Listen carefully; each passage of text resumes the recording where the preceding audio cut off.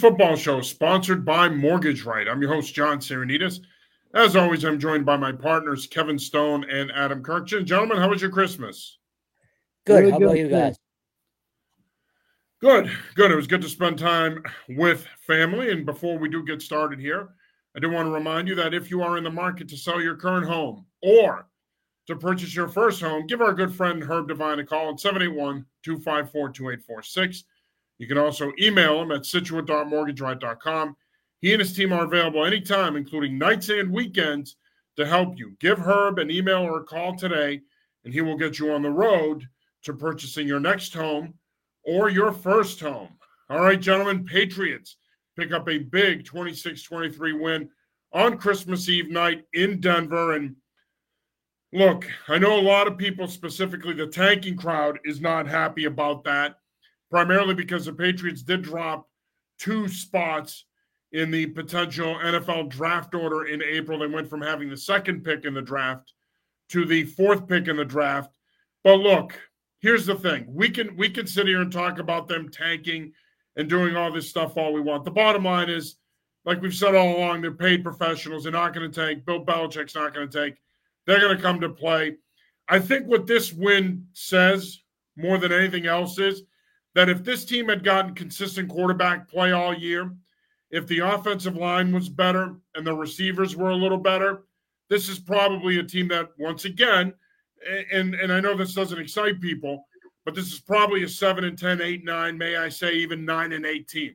What this says is that this team is better than their record, but because they've gotten inconsistent play at 3 key positions, that's why they're 4-11. Yeah, look, we talked about this the other night. If you can't write that story, just in general about what happened, the effort they gave, the way it ended, even if you're the most staunch, draft guy, and you wanted them to maintain that position, if nothing else, it was an awesome story, a nice little win on Christmas Eve. And personally, I think Bailey's happy is making a case to, at the very least, have a shot at being a part of the competition to start next year. I'm not saying he's QB1 by any means. I do still think, obviously, you need at least one more body in here, maybe 2. But he showed you something the other night, especially with that last drive, given those first 2 run plays were questionable at best. But he's shown something. I think the team has shown they'll rally around him. And for me, the biggest thing is just they're still playing for Bill. And I know, John, you've said that for weeks now, that they would. But I was really worried about that spot for like the last month now. Again, Christmas Eve at 3-11 out in Denver. I didn't think they had much to play for, but they proved me wrong. And again, it was a nice little story, if nothing else. Yeah, it's great. And I'm glad that they can enjoy some wins. Like, we said it here on the show before, but like, how tough must be that to be going to practice every day and trying to win. And everywhere you go, people think you're a loser. You're a loser on a losing team. For them to have a chance to be winners and win a game like this, it's a team that's not bad. That's not a bad team they just beat. I'm happy for the players. They're still playing hard, and I think that's cool to see. And honestly, I don't care about the draft spot at this point in time. There's still a lot of football to be played. Well, not a lot. There's still some football to be played. But I don't think tanking is a good thing to do. I've said that a lot on this show. I just don't like tanking because I feel like if you start going down that road, you get stuck there. You get stuck losing and trying to lose and always reaching for that next person, in the draft. And I think some people that talk about it don't really even know who these players are in terms of Caleb Williams versus Drake May. It's all the same to them. It's just all who ESPN tells them to like. And it's not like this. Have any of these fans who are upset about losing Drake May actually watched a full Drake May game? Do they know anything other than what people just tell them to think on Twitter? No, I just think it's you got a lot of frauds out there saying this kind of stuff. So for me, I want them to remember what it's like to win, to beat a good team, and to play your hearts out there. And so I was happy for the team that they got that win. Yeah, I mean, I can understand the desire to have the franchise quarterback, and obviously the higher you pick, the better your chances are of potentially landing that franchise quarterback. But again, for all the people out there that are pissed off that they won, the bottom line is unless they lose straight up, they're not going to tank. They're not going to purposely lose. They're not going to purposely make decisions during the course of the game to cost them the game. They're not going to healthy scratch certain players so that they don't play, so that they do lose. I think the bottom line is this, like I said to open the show, I think when you look at this team, I think that defense potentially, maybe not so much statistically, but potentially is a top 10 unit in this league. They played pretty well most of the year. And I think that the lesson that you can take out of the last 3 weeks is that had this team gotten consistent quarterback play all year, they probably have a couple more wins, if nothing else, maybe 2 or 3 more wins. Now, are they a playoff team? Probably not. But they're a team that is probably in position to maybe win 7 or 8 games.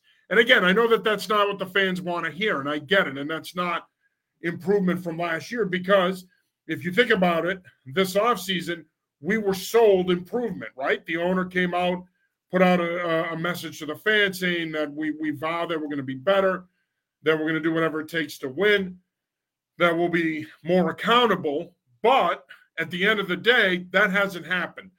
But I do think, like I said, this illustrates that had the quarterback position been more stable, had the offensive line been more stable, had the receivers been better, this is a team that offensively would have been better and could have been in a better spot. And look, again, all right, so you're not picking second. You're not going to get Drake May, okay? I get it. But even if you end up picking 4th or 5th, now you're in position to possibly draft Jaden Daniels out of LSU, assuming he ends up in the top 10. You're possibly in position to draft either Olaf Oshnu, the tackle from Penn State, or Joe Alt, the tackle from Notre Dame. They're still in a pretty good spot to potentially get a very good player that could help this team for a long time moving forward. So I think even if because to me, fellas, I think them winning this week is a long shot. Buffalo has way too much to play for. They need this one. They're at home. They got embarrassed the first time they played, losing to the Patriots. That they obviously are going to be looking for revenge. But they can win that Jets game to close out the season. So if you win that Jets game, you finish 5-12. You probably end up with the 5th pick. Again, I think you're going to get a pretty good football player there that can be a foundational piece that can help your team moving forward. Now, before we look ahead to Buffalo, I do want to get your thoughts on the quarterback situation. Obviously, Bailey Zappi has been better than Mac Jones was. In some ways, he has stabilized the position. Kevin, you mentioned this earlier. At the very least, he's back next year and probably has a shot to compete for the starting job. If he continues to play well, let's say he plays well Sunday, he plays well in the season finale, obviously you bring him back, but do you let him compete for the starting job, or is it a fait accompli that you're moving on and you're starting over at the position? No, I mean, I think you need to see what you have coming in August and July, right? Like, competition 100%. He's not QB1 off the bat, though. There's no way. You need to know who's here. You need to see who you can draft. You need to see a lot of different things. So, no, he's not QB1 right off the bat, but does he deserve to compete for the job? Absolutely. This could have been way uglier, and they could be a 1 or 2 win team if he hadn't, come in and at least steadied the ship a little bit. So he absolutely deserves a chance, but you need to draft somebody and you need to bring in a veteran, I think, too. And don't forget, Mac is still cheap for another year. So he might very well be back in the room, too. So competition, yes. Automatic, no. Yeah, I think it's all like he's great for having an ability to push whoever the next guy is. Like, I mean, he can compete for the job, but at the same time, if you bring somebody in, say they pick somebody at number 4, and that's who they want to start, Zappi is the perfect guy to provide competition for him right off the bat. And you want the kid, whoever comes in, to be aware that he has to compete with somebody, that he's not just going to be given the job. And so if Zappe can do that, I think that's beneficial to the team. Yeah, I definitely think he's back. I definitely think he's back, and I definitely think he's in the mix. But again, I think you both bring up good points in that there's going to be another quarterback in the room. Question is, who is that other quarterback? And John Lyons brought this up the other night on the postgame show, and I thought it was a pretty good point. If you do decide to bring in a veteran, at that point, you might as well stick with Zappe and draft a quarterback early, whether it be in the first or the second round, and not waste your time bringing in a veteran, because Zappe could be that veteran guy. Do you buy that? Yeah, no, I was just going to say, I think he's at the very least allowed them to reconsider how they approach the draft. Whether that means trading picks or what, or taking a quarterback in the second round.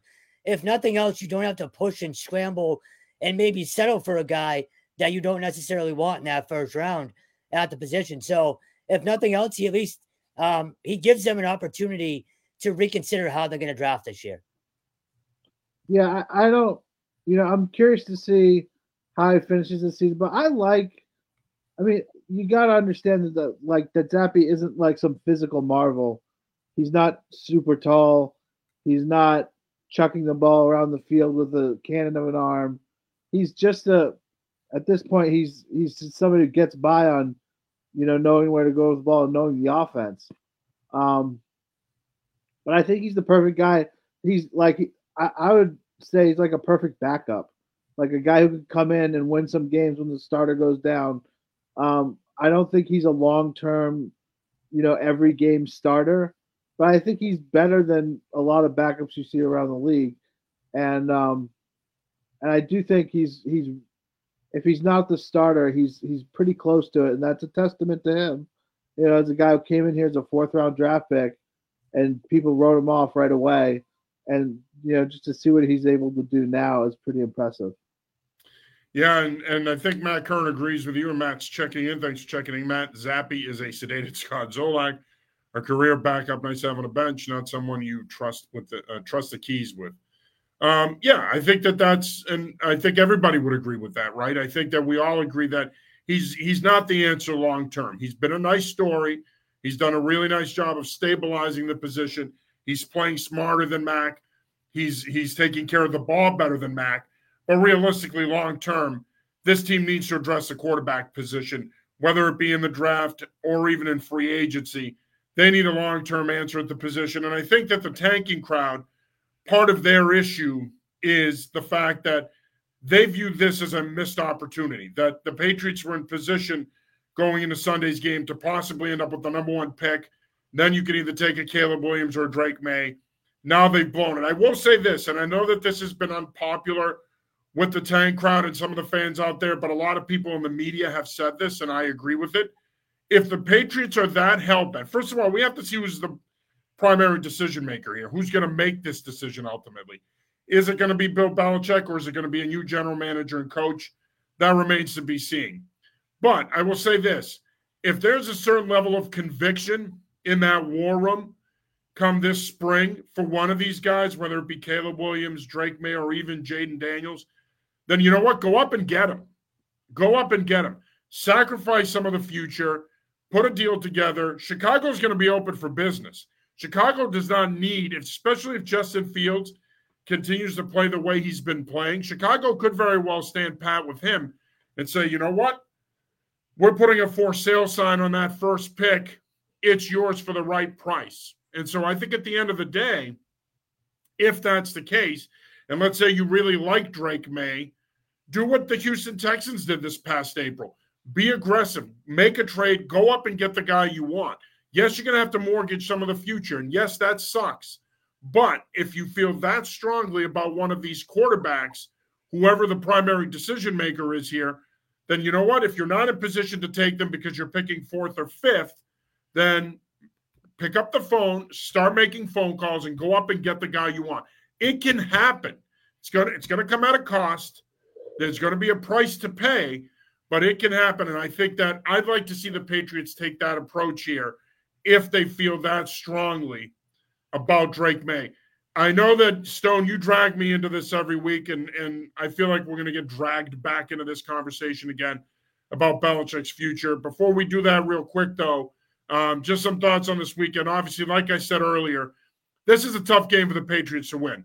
They embarrassed Buffalo earlier this season. It was a bad loss for the Bills. Bills are playing their best football of the season right now. I mean, they've been terrific of late. They didn't look great on Saturday night against the Chargers team that has packed it in, but they still found a way to get the win. They went out in Kansas City, won a couple weeks ago, though I don't know how big a win that is nowadays. But nonetheless, they're playing their best football of the season. A lot at stake here. They could really go a long way in solidifying their playoff position with a win on Sunday against the Patriots. This is a must-win game for Buffalo because they close out the season in Miami. Yeah, I mean, tough spot, obviously, and especially if you have the number of bodies out that you had in Denver.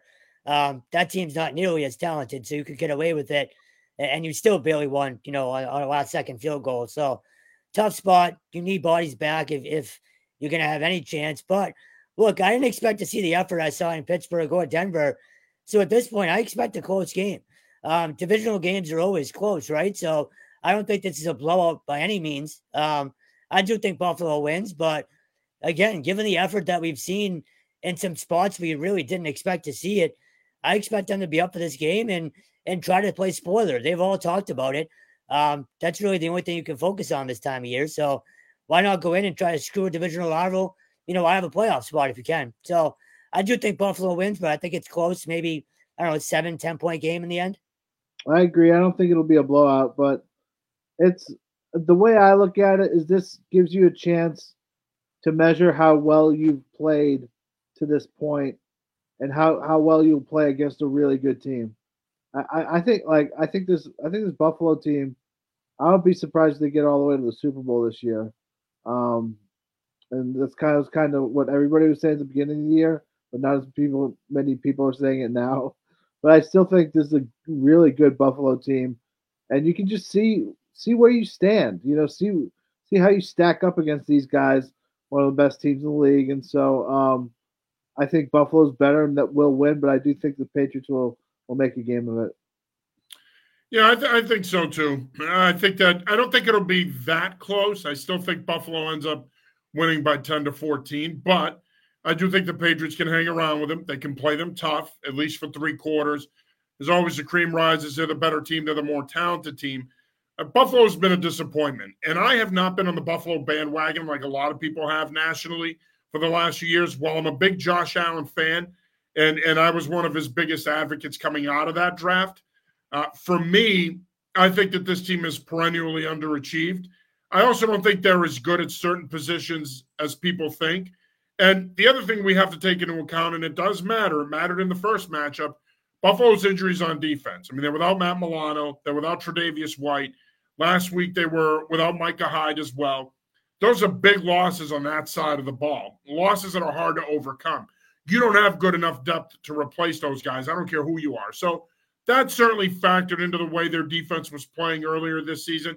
But their defense has been much better, and their offense has been much better. And a big reason for that is, even though he still will force 1 or 2 bad balls a game, Allen's done a better job of taking care of the football. There's been more of a commitment to the running game, and I think that has mattered. And I think ultimately that's where the difference is in this game. Josh Allen, despite his inconsistencies, still a top 5 quarterback in this league, a guy that can make plays, especially plays out of nothing. I think that will give the Patriots defense some problems. And again, I think the Patriots hang around, but in the end, I think that this is one of those 28-14, 28-17 kind of games where the Patriots will get theirs at certain times, but ultimately Buffalo will do enough to win this game and set themselves up to not only clinch a playoff spot, but at the very least get a higher seed with a win at Miami the following week. So should be a good game. Patriots have played pretty well, even since Tom Brady left town. Patriots have played pretty well up there, so I think we all agree that they probably will play well once again. You are watching / listening to the New England Football Show, sponsored by Mortgage Right. I'm your host, John Sarianides. As always, I'm joined by Kevin Stone and Adam Kurkjian. I do want to remind you guys, and I didn't get a chance to say this when we started the show, we are not on Twitter tonight. There's an issue with my Twitter account. Apparently, it appears that we've been locked out, so we've got to get that resolved. When we do, and my hope is that we get it resolved by tomorrow, we will repost the show tomorrow so that it will be on Twitter. But we do want to apologize for that. We also want to apologize for the podcast. We haven't updated the podcast since the end of October. A big reason for that is there's been issues with Spotify. Unfortunately, that is the easiest way for us to get our podcast out there. And the goal is to try to get those issues resolved. We've been trying for weeks, but unfortunately it has not happened. So we do apologize. I know we have a lot of people out there who enjoy listening to this show in podcast form. We're working to get that fixed. We may end up having to start over and start with a newer episode now. So we may end up missing the last few episodes on there. If that's the case, we'll let you know. Again, technology can be very fickle. We're doing the best we can to get these issues resolved. And before we move forward, I should say, I do want to remind you that we are brought to you by Mortgage Right. Give our good friend Herb Devine a call, 781-254-2846, or shoot him an email at situate.mortgageright.com. Herb and his team are available anytime, including nights and weekends, to help you. There's no off-season in the real estate market, folks. In fact, best time to buy a house is this time of year, in the winter. Less competition, lenders can close faster, and sellers might be more willing to take a deal. So if you are in the market to buy a house, this might be the right time to do it. January and February, it's a pretty good time to buy before the spring rush. So if you are in that position and you are ready to purchase your first home or your next home, like I said, give our good friend Herb Devine a call, 781-254-2846, or shoot him an email at situate.mortgageright.com. All right, gentlemen, Thursday, and I know, Stone, you've been looking forward to this day for a long time. Thursday, we have the Wasabi Fenway Bowl, which will feature the Boston College Eagles versus the SMU Mustangs. Boston College finished 6-6 and gained this bowl bid a couple of weeks back. SMU won the American Conference, and that's how they got this bowl bid. Pretty good season for the Mustangs all around. Look, I think when you look at this game for Boston College, a lot of the talk the last couple of weeks has been the job they've done in the portal. And I want to get your guys' thoughts on that, because I think they've done a terrific job in the portal, upgrading this roster for next season at a lot of key spots. But let's get into this game and talk about it and preview it here. I think for me, Boston College has a shot here. SMU's been really, really good. I think that their offense has been explosive. They can make big plays. They get timely turnovers on defense. But if Boston College can find a way to slow this thing down and make Castellanos and Robichaux the focal point and be physical along both the offensive and defensive lines and control the line of scrimmage, they could do those things. They can win this football game. Yeah, I agree. Look, during that 5-game winning streak, they were arguably the best running team in the country. You still have that offensive line in front of you, and you still have Robichaux, you still have Castellanos. So, yeah, they need to dominate time possession, like 30, 35 minutes, maybe more.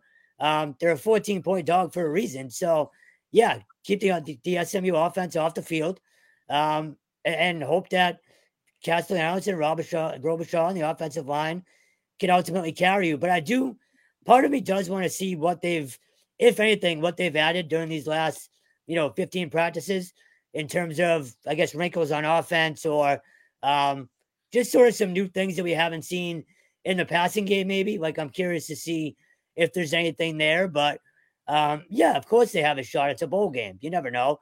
Both teams have been off for a while. There's a large gap in play there. So whoever gets off to the faster start probably ends up winning the game. But, again, 14-point dogs, it's going to be tough.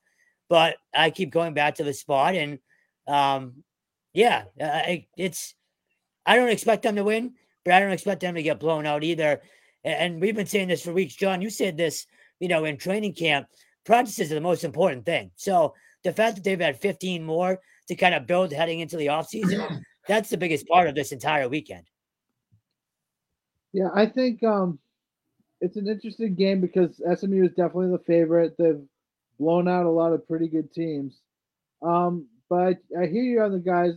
I hear you guys on the style that BC should take, and I feel like a lot, not all, but a lot of the teams that SMU has played are those up-tempo, fast, wide-open offenses. And if you can be something other than that, that will be helpful in this game. And Kev's right there. Their running game was on fire during that 5-game win streak.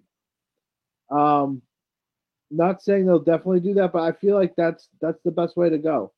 get on the ground, be physical. It's in the Northeast. It's it's in a place that they're not familiar with. So just get that running game going and see where it takes you. Yeah, I think that this is a tall order primarily because I think SMU's offense is going to be a problem. Rhett Lashley, that staff, they've done a terrific job with this program, getting it turned around. Of course, they're going to be joining the ACC next year. Boston College is going to see a lot of SMU in the coming years. I think they're going to play 5 times between now and 2029. So they're going to be a pretty familiar opponent. The Eagles go to Dallas next season to play the Mustangs. So in many ways, this is the beginning of what could be a nice little rivalry in the ACC between these two high academic, good football schools. But look, again, and I've always said this, it's easier said than done to run the football and control the clock. We could say it, but then you got to go out and do it. And the thing is, it is supposed to rain on Thursday, and it is supposed to be in the 40s, so that certainly will help Boston College. They're more acclimated to this weather, but it's not exactly toasty warm this time of year in Dallas either. It's very similar. It's probably maybe 10 to 12 degrees warmer, but it's not that much warmer. So I'm not sure how much the weather will factor into this game, and I'm not here to play Jim Cantori and talk about the weather, but I do think, again, the recipe for success in this game for the Eagles is going to be ball control. You've got to find a way to control the clock, keep that SMU offense off the field, and you've got to convert on third down. It's been a problem for this team. They've had an issue all season long converting on third down. They're inconsistent in that area. They're also inconsistent in terms of getting stops on third down. That's going to be a key as well because, again, your secondary is really thin. Okay, there's a couple of guys that you've lost. There's some issues there. Yeah, you'll have most of the front 7 intact, but you're going to have some issues in the back end. And covering these receivers and stopping this SMU passing game is going to be a tall order. But Boston College can win this game. And look, I don't give a rat's ass what Vegas says, whatever. They're 14-point dogs. That's fine. I'm not sure SMU's 14 points better than Boston College even this year. But I do think that if BC can do what they've done all year, which is leaned on that revamped offensive line, lean on Castellanos and Robichaux, they can win this game. Those guys are going to have to play really well. Kevin, we've talked about this all year. Castellanos' inconsistency in the passing game has been a problem. But if he's better throwing the football, I think they can be okay. I think what it's going to come down to is their ability to convert on third down and control the clock. Now, I do want to quickly talk about what they've done in the portal because, Jeff Hafley talked about this a couple of weeks ago, this admission that, you know what, we're now going to keep up with the Joneses and we're going to live in the portal too. It's not just going to be everybody else that's going to tap into the portal to rebuild their rosters. We're going to do it as well. I thought they did a really good job repopulating this roster last year in the portal. They might be doing an even better job this year. They've done a really good job at adding some impact guys that can come in and help this football team moving forward. A lot of guys that are going to have more than 1 year of eligibility. Just some thoughts on the job that Hafley and his staff have done so far in the transfer portal. Look, it's one thing to say it, it's another to do it. Backed up everything he said. Hafley's back. There's still a lot of work to be done, of course. But, I mean, look, you have 2 defensive backs from Ohio State that he recruited now coming here. You just had a kid flip his commitment from South Carolina, a Vanderbilt receiver. His name is escaping me right now. But Jaden McGowan. Yes, thank you. Yeah, so, I mean, they're not just getting kids out of the portal. They're getting kids from some pretty big programs. So, again, there's a lot more work to be done, and I know the dead period starts, I want to say this week or next week. I think next week maybe. So there'll be a little break there. But look, again, it's one thing to say it, it's another to do it. These kids need to prove it on the field, of course, and we've got a long way to go. But if you're a BC fan, how can you not be happy with at least the effort that Hafley and the staff are making to go bring in kids from some pretty big time programs? Yeah, I think it's one of those things where I wish it didn't happen this way, but I think this is the way of college football in 2023. This is what it is. I know initially he didn't want to do that when it first became a thing. He didn't want to live in the portal. But if again, like you guys have been saying, if you fall behind in the portal, you'll feel it on the field. It's just part of recruiting now. Recruiting kids from other schools, recruiting kids in the portal. So I think it's impressive what he's put together. These look like good players to me. I haven't heard of all of them, but I think it's a good start, and it's a nice base from which to work going forward. I think they've done a terrific job. And a lot of these players are guys that are going to come in and make an immediate impact. Even when you look at the list, I mean, you got Jerand Bradley, big 6'5", 220-pound receiver coming in from Texas Tech. He gives him some size on the outside.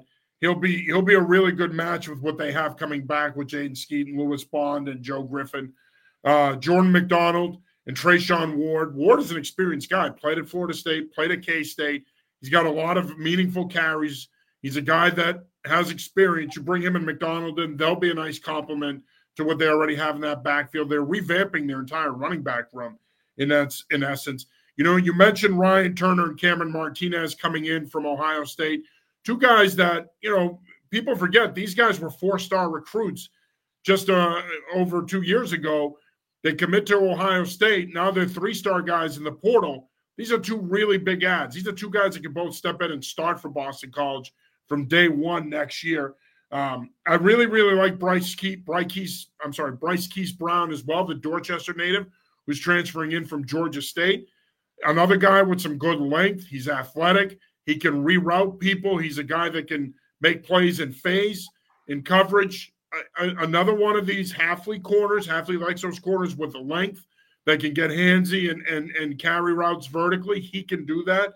He's very good. And Kamari Morales, the tight end position in this offense, has been non-existent the last 2 years. Morales could really step in and give them some much-needed production there next year. So they have done a tremendous, tremendous job in the portal. And again, are these guys going to turn them into a national title contender? No.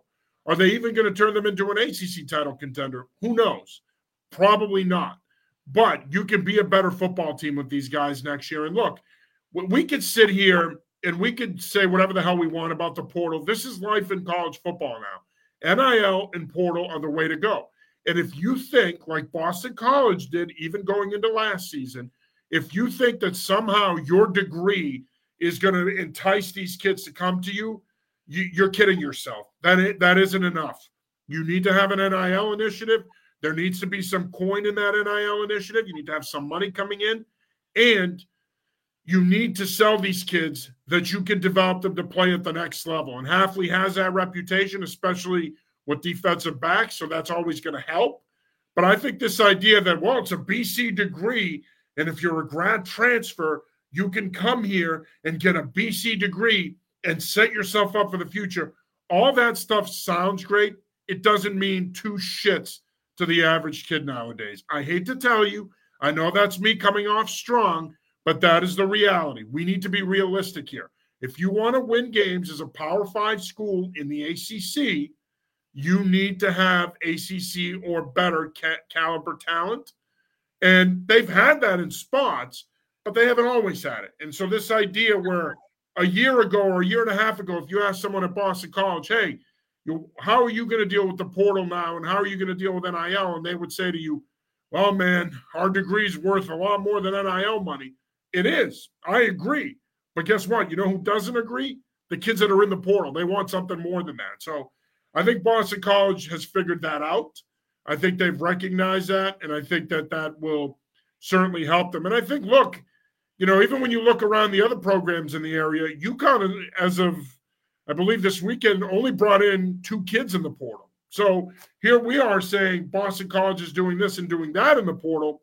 UConn has done the complete opposite. They're basically saying, you know what, we're still going to try to win organically, and we're still going to try to do this the developmental way, which, again, it's still early. The one thing with the portal is, I mean, you're living in the portal all off season. It's not something where you're only living in the portal, a couple of months out of the year, and then you're on to recruiting just high school kids. So we'll see there. And UMass, too, by the way, has done a terrific job using the portal. And, of course, as we talked about during the season and even this offseason, they need to be effective in the portal. It's been a big part of Don Brown's rebuild efforts the last 2 years. They need to live in the portal. They'll always need to live in the portal if they want to be competitive.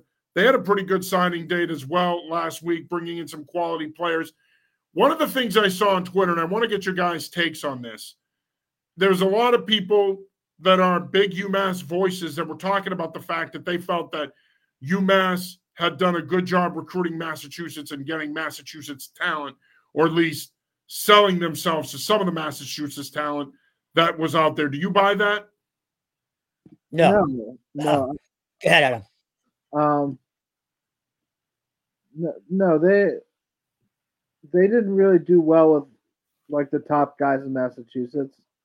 They did okay. Like they brought in a couple guys, but I think, it's one of those things where I don't think to get by with the years that they've been having so far, I think it's just hard to recruit them because they can't sell these guys on a successful, 8-win team or even a 5-win team. It's just been so hard, and so I think that's the reason why, even with Don Brown, who has tons of respect in this state, just tons of respect in this state, they haven't go. Now, when they get it going, will they be able to bring more local guys in? Of course they will. But it's just hard when you're not winning to get kids even from your home state. It's just hard.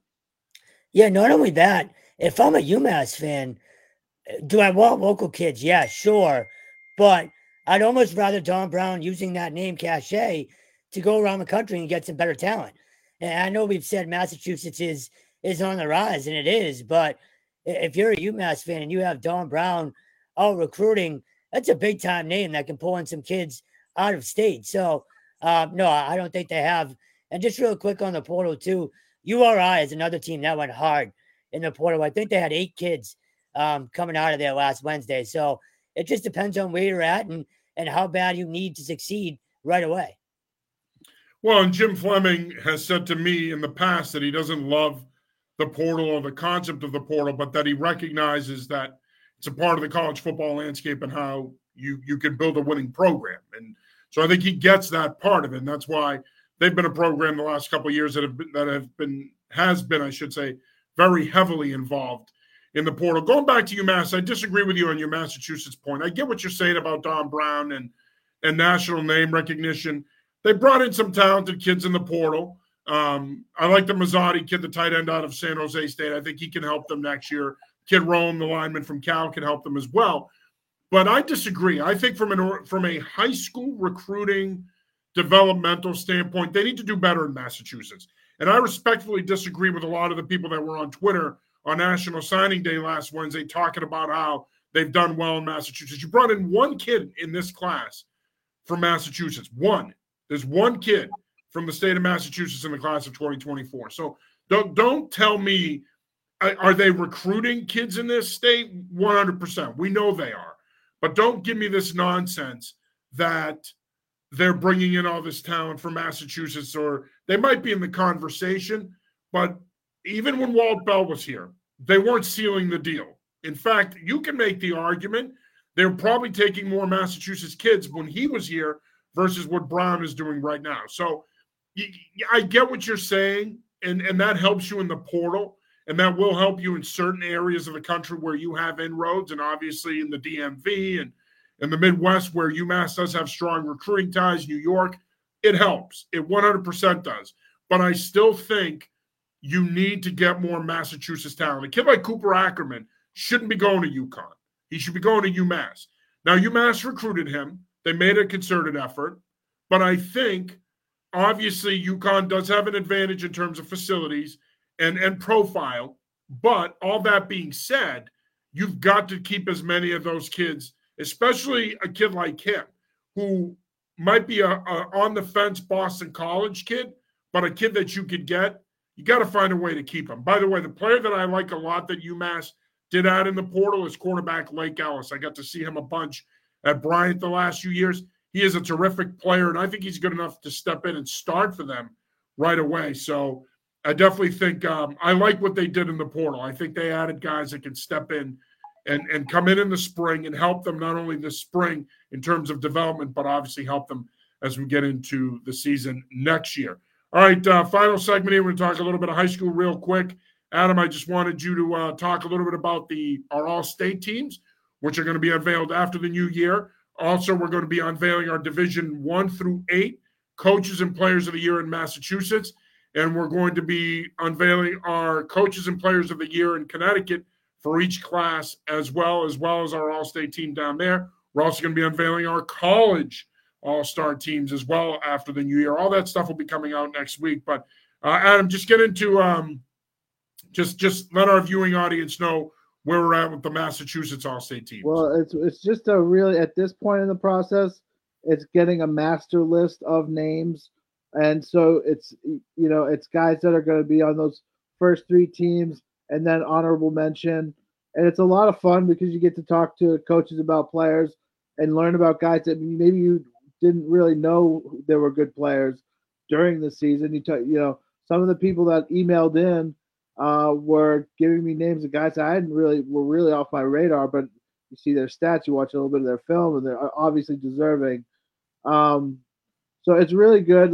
Like a lot of these guys, you know beforehand. Some of these guys are a surprise sort of pick, and it's a lot of fun just to go over how good these players are, where they're going to college, how many rushing yards they had or starts or what have you. So it's been a really fun process, and it is every year. Yeah, no, I agree. And there's a lot of worthy players in each division in Massachusetts that deserve to not only be on our all-state teams, but also deserve to be considered for Divisions 1 through 8 players and coaches of the year. And again, a lot of those choices oftentimes, and people ask me about this all the time, your decision-making process in regards to that, just like with our top 25. I think our process is the same. I think we have a lot of conversation. I think we talk things through. Us, Tyler Amaral, people that are involved with us in the high school scene. I think that we do we have a lot of these conversations that enable us to really focus on the kids and get the right kids on these lists. And there's a lot of kids that are deserving. Like you said, oftentimes you might remember the top performers off the top of your head, but then there's a lot of kids that had great seasons that might not have been in programs that made playoff runs or won state titles. So certainly it'll be fun. We take a lot of pride in doing what we do, and we're looking forward to putting out these lists here right after the new year. We'll get through this week, and then we're off and running in a couple of weeks. We're going to be starting up again with our off-season shows with the recruiting visit and the coaches chat, and then of course we'll also, as soon as the Patriots season is over, we'll jump right into our Patriots Pulse stuff. So plenty of stuff ahead. Final thoughts here, gentlemen. Again, I do want to apologize, folks. We were not on Twitter tonight. We're going to try to get that fixed, and we're still working on figuring out our podcast situation so that we can get the podcast back up and running as well. But final thoughts, gentlemen. Just one thing we didn't mention, Dan Curran officially took over at Holy Cross last week, and just we talked about this last week, but you were on assignment. That's true. No, just again, congrats to him, and I think he's going to fit in seamlessly with that entire culture there, and he's already been crushing it recruiting. I believe Mason McSweeney from St. John's Prep is headed there. So I think I saw that yesterday or the day before. So again, just congrats to him, and we're thrilled for him. And the fact that we don't have to learn anybody new is also pretty nice, selfishly. But and of course we'll have continued Patriots coverage these last 2 weeks too. Yeah, it's bowl week, so I'm looking forward to that BC Bowl. I hope they do well and sort of close it out strong. Yeah, and of course, I'd be remiss if I didn't mention Coach Giannetti getting elevated at Merrimack. I think it's a terrific hire.